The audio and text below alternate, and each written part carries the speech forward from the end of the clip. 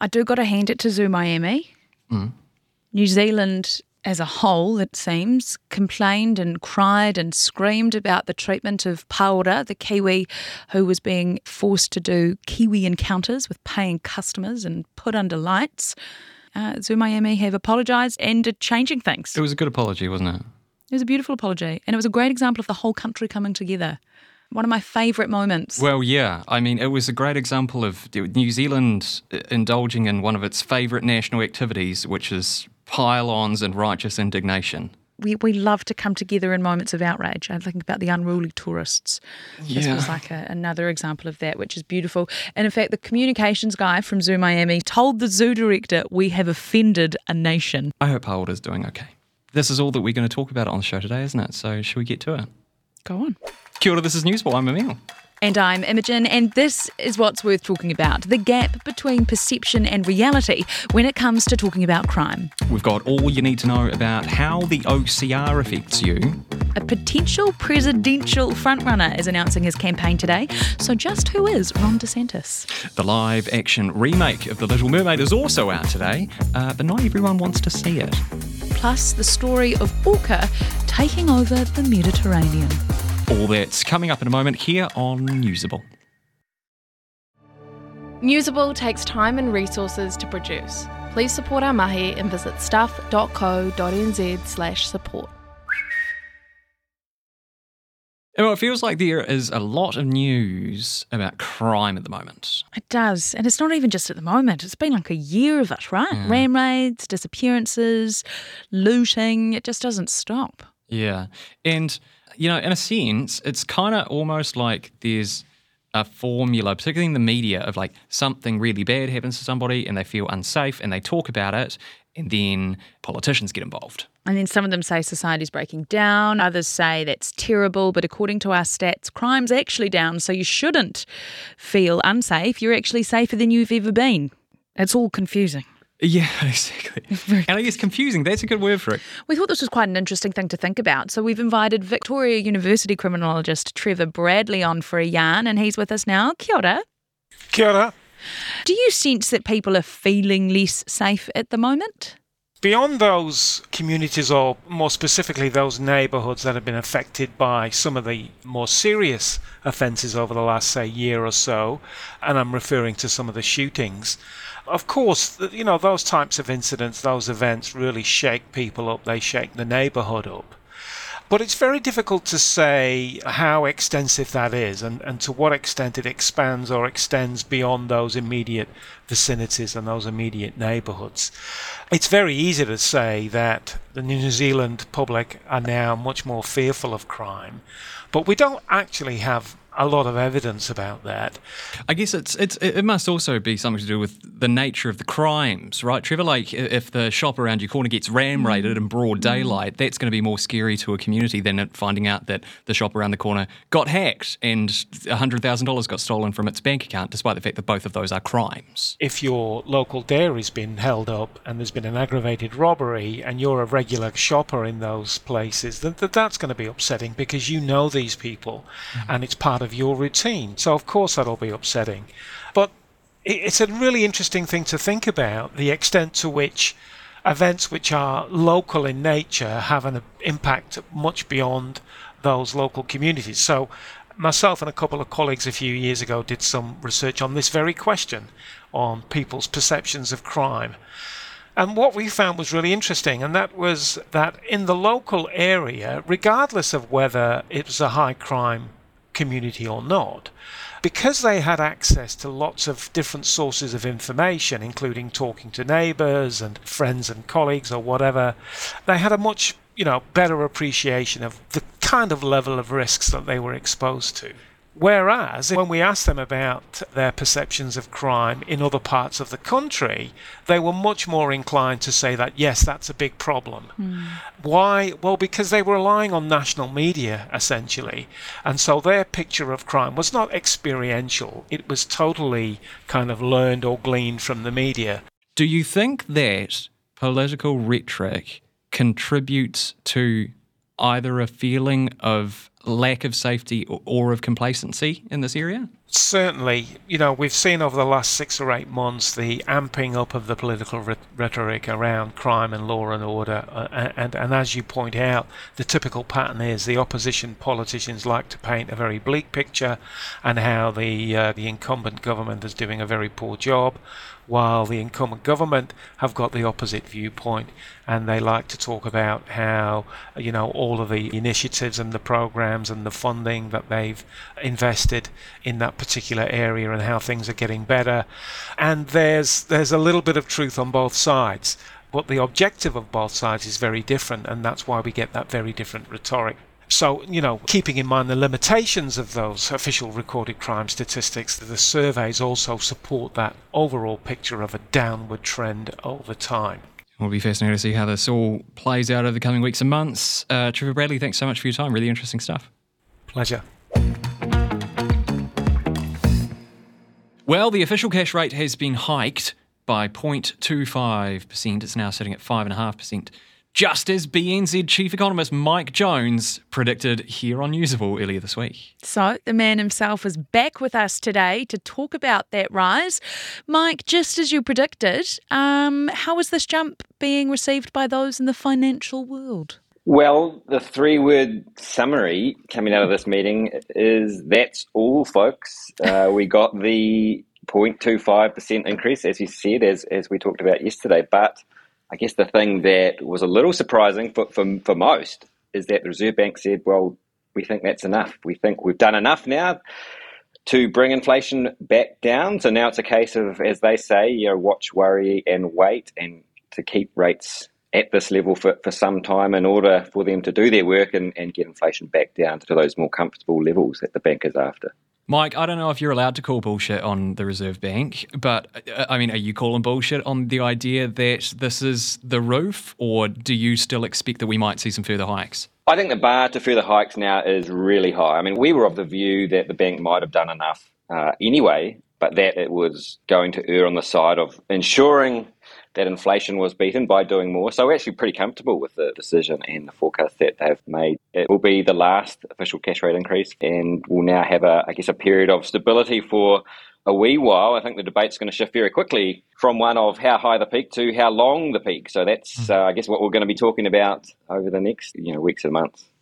Has the Reserve Bank addressed worries this could have a really bad effect on the economy and jobs? It's still a tough economic environment, and the Reserve Bank acknowledged that. I mean, they're still forecasting a recession. They're still talking about unemployment starting to rise. What we did see from the bank quite clearly today was that they are very aware that the huge interest rate increases we've seen to date are going to take some time to work through the economy. There's the lags we spoke about yesterday as they feed through into higher mortgage rates and so forth. So I think that is perhaps in part why they're now content to sit back and just see how things evolve. And I guess that's sort of hovering in the background here, Mike, isn't it? Is that a hike is still a hike, even if it's the last one that we expect for a while. So, like, who will be worse hit here? Is it people who recently taken out a mortgage or are renewing one or who are needing a mortgage? Yeah, look, it is quite a lopsided picture. I mean, we saw earlier that retail spending in New Zealand is already in recession. We saw quite a big decline in the first quarter spending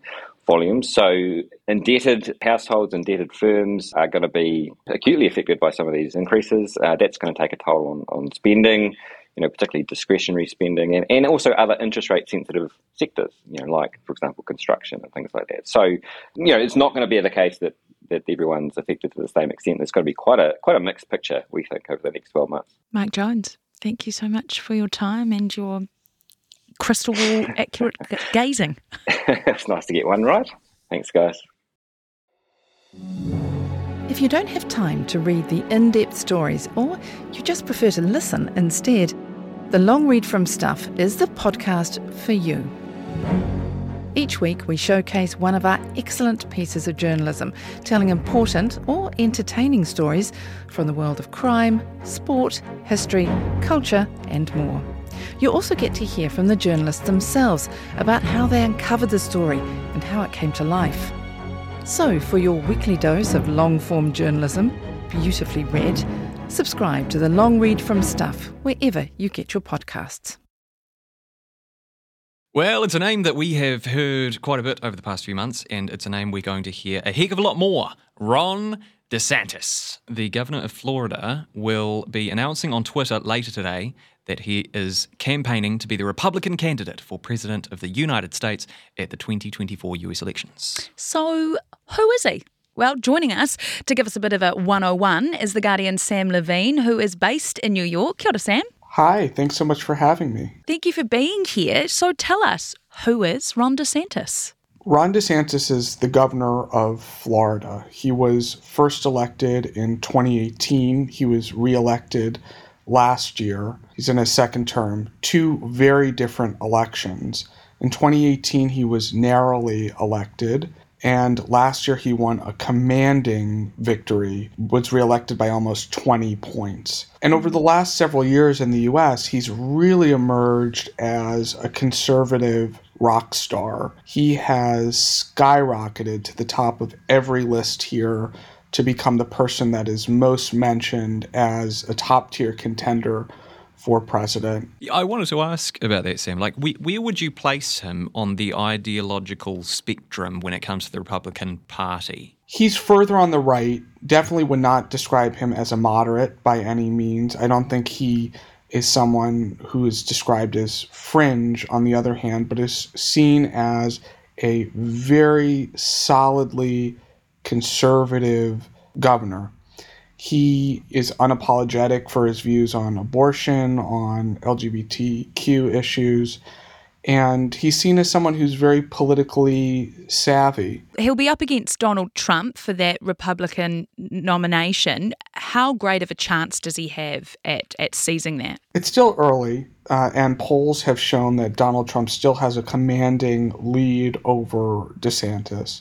A lot of people, the way you'll hear them describe DeSantis, is sort of as ideological as Trump, as aggressive as Trump, as unapologetic as Trump. But people say he's not as careless. He's a little more careful. He's not off the cuff or doesn't say things or do things that will get him in trouble the way that Trump will. Sam Levine, thank you so much for your time. My pleasure, anytime. The live-action remake of The Little Mermaid is out today, so we thought, we know someone who'll want to talk all about that. Friend of Newsable, movie and TV review superstar, James Crute. Yeah, easy peasy. But when we asked James Crute if A, he'd already seen the film, and B, wanted to give us a preview of it, he said no. And he went on to say, I don't even plan on seeing this, which it threw us, didn't it, Imogen? Just a little bit. Yeah. So we decided that we'd get him on to explain himself. Kia ora, James Crute. Good morning, good morning. Why do you hate fun? Hey, look, maybe I'm a certain age, but to me, the Disney Renaissance didn't start with The Little Mermaid. It established a template, yes, but Beauty and the Beast is the GOAT of these kind of musical, movie, animated things. And while I coped with remaking that as a live-action movie, I even coped with The Lion King, despite all the creepy CGI animals. This just doesn't feel right. There's just something about this, and I'm not talking about changing Ariel's hair colour yet again, can I say, because she ain't a redhead in the Hans Christian Andersen story. It's just, I don't know, there's something distinctly creepy about the CGI fish and all that kind of thing. I've seen it compared to cats as a potential way, but really deep down my issue is more systemic. Why, Disney, are you simply remaking all those things from my childhood in particular, or teenage years and early 20s, instead of making new ones? Am I right in saying your issue is with the live action rehash and not with The Little Mermaid itself? Because that's where I was going to take personal issue. Well, yeah, look, The Little Mermaid was always a kind of an oddity to me. And, you know, there was this kind of almost the best part of a decade where you could rely on Disney as this sort of great movie musical. They would get stars involved eventually, but, you know, they were creating great music as well as great animation. One review I read for this live-action remake of The Little Mermaid said, don't be surprised if Halle Bailey wins an Oscar. That doesn't have you sold? Well, you know, there's potential there, but I just don't want to waste my time watching a remake of that kind of thing. I've also heard that Javier Bardem could well be in the running for a Razzie rather than an Oscar. There have been a lot of critiques of his performance. Well, Jaded Curmudgeon, James Crute, thank you very much for coming on and explaining yourself. You actually made some good points there. Can't argue with much of that, can you, Mo? Well, no, I will, because I will be seeing it. Yeah, okay, no, fair enough. Anyway, thanks for your time. Appreciate it. No worries. Of course, all this then begs the question, will you be going to see The Little Mermaid? Usable listeners, let us know. You and I could go together. That's an option. Emil's certainly not going with me. No, I'm not. Email us, newsable@stuff.co.nz, or get in touch via Instagram. Let us know, are you going to see The Little Mermaid, the live-action remake? I think you're conflating a whole bunch of issues. Don't want to be held to account on rising child abuse numbers. You can manipulate crime statistics. I promised I wouldn't have a tat to you about gotcha journalism. Hang into the National Party's attack line there. I think that it would be a resignation offence if I didn't deliver tax reduction. I'm not worried about it at all. Nothing iffy in there. That sits with you perfectly fine. That's what we're focused on. Whatever happens in politics, the weird, the wonderful, the important, the thought-provoking, we got you. Listen to Tova wherever you get your podcasts. Emil, are you familiar with the Strait of Gibraltar? Of course, yes. The narrow stretch of water that separates, I think it's the bottom tip of Spain, Gibraltar, from the northernmost tip of Morocco in Africa. The Strait of Gibraltar does separate Europe from Africa. And a group of scientists believe there's a bit of a killer whale coup going on, because according to a report... A killer whale coup? A killer whale coup. That's a sentence, isn't it? Yeah, thank you very much. Quite proud of that. Nice. According to reports, there's been an uptick in orcas ramming into boats over the last couple of years, and they reckon they have traced it back. There's reports that there was this one orca back in 2020 that had quite a severe run-in with a boat. They reckon that orca has been teaching the others that live in the Gibraltar Strait to attack any boats that they see. To attack boats? Yeah. An orca has been leading like a paramilitary force against boats? Yes, I'm talking gangs as well, like 3, sometimes 6 killer whales targeting punters on the water. A boat earlier this month ended up sinking because of the damage caused by a wee pod. And a passenger on a boat that was attacked in the past as well by orcas said that the bigger one would ram in and then sort of drop back, and then a little one would then do the same. So it's literally like they're teaching them in real time what to do. This is, of course, all a theory. They've not tracked specifically this behaviour, but a biologist, I think based in Portugal, this was his conclusion based on the facts that we have. I mean, they are very clever though, orcas, aren't they? I remember reading something about how they swim in formation and use waves to knock seals off floating bits of ice in the ocean. So I guess it's not, it's kind of logical that they would do that to hit up these annoying boats in the sea as well. I read that they've got an IQ of a 15 to 16-year-old as well. So that pack mentality, here's a fun activity I've learnt how to do, I'm going to teach the rest of you. I mean, it makes sense. Yeah. Anyway, that's your little fun fact for the day, and it's not even Friday. It's Thursday, and I'm Imogen Wells.